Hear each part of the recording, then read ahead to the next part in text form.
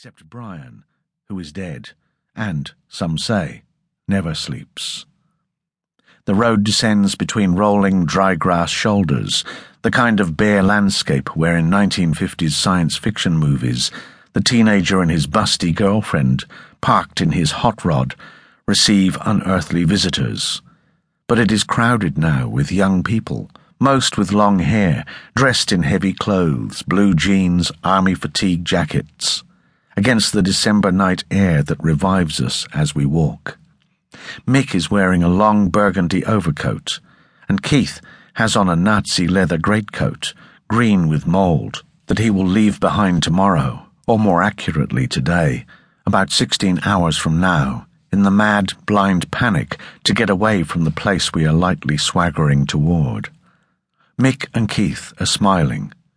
It is their little joke, to have the power to create this gathering by simply wishing for it aloud, and the freedom to walk like anybody else along the busy, barren path. There are laughter and low talking within groups, but little cross-conversation, though it seems none of us is a stranger. Each wears the signs, the insignia, of the campaigns that have brought us, long before most of us have reached the age of 30, to this desolate spot on the western slope of the New World. "Tony, score us a joint," Keith says, and before we have been another 20 steps, giant black Tony has dropped back and fallen into stride with a boy who's smoking, and hands Tony the joint, saying, "Keep it." So we smoke and follow the trail down to a basin where the shoulders stretch into low hills already covered with thousands of people around campfires, some sleeping, some playing guitars, some passing smokes and great red jugs of wine. For a moment it stops us. It has the dreamlike quality of one's deepest wishes, to have all the good people, all one's family, all the lovers, together in some private country of night. It is as familiar as our earliest dreams, and yet so grand and final, campfires flickering like distant stars as far as our eyes can see, that it is awesome. And as we start up the hillside to our left, walking on sleeping bags and blankets, trying not to step on anyone's head, Keith is saying it's like Morocco outside the gates of Marrakesh. Hear the pipes.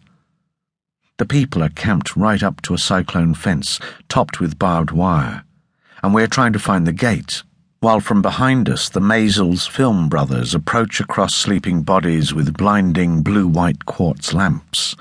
Mick yells to turn off the lights, but they pretend to be deaf and keep coming. The kids who have been looking up as we pass, saying, "Hi, Mick," now begin to join us. There is a caravan of young girls and boys strung out in the spotlights when we reach the gate, which is, naturally, locked. Inside, we can see the Altamont Speedway clubhouse and some people we know standing outside it. Mick calls, "Could we get in, please?" And one of them comes over, sees who we are, and sets out to find someone who can open the gate. It takes a while, and the boys and girls all want autographs and to go inside with us. Mick tells them we can't get in ourselves yet, and no one has a pen except me. I have learned not to let go of mine, because they get the signatures and go spinning away in a frenzy of bliss and exhilaration, taking my trade with them. So we stand on one foot and then the other, swearing in the cold, and no one comes to let us in, and the gate, which is leaning, rattles when I shake it, and I say we could push it down pretty easy, and Keith says, "The first act of violence." Chapter 1. Something about the curious wanderings of these griots through the yellow desert northward into the Maghreb country, often a solitary wandering, their performances at Arab camps on the long journey, when the black slaves came out to listen and weep, then the hazardous voyage into Constantinople, where they play old Congo airs for the great black population of Stamboul, whom no laws or force can keep within doors, when the sound of griot music is heard in the street. Then I would speak of how the blacks carry their music with them to Persia, and even to mysterious Hadramaut, where their voices are held in high esteem by Arab masters. Then I would touch upon the transplantation of Negro melody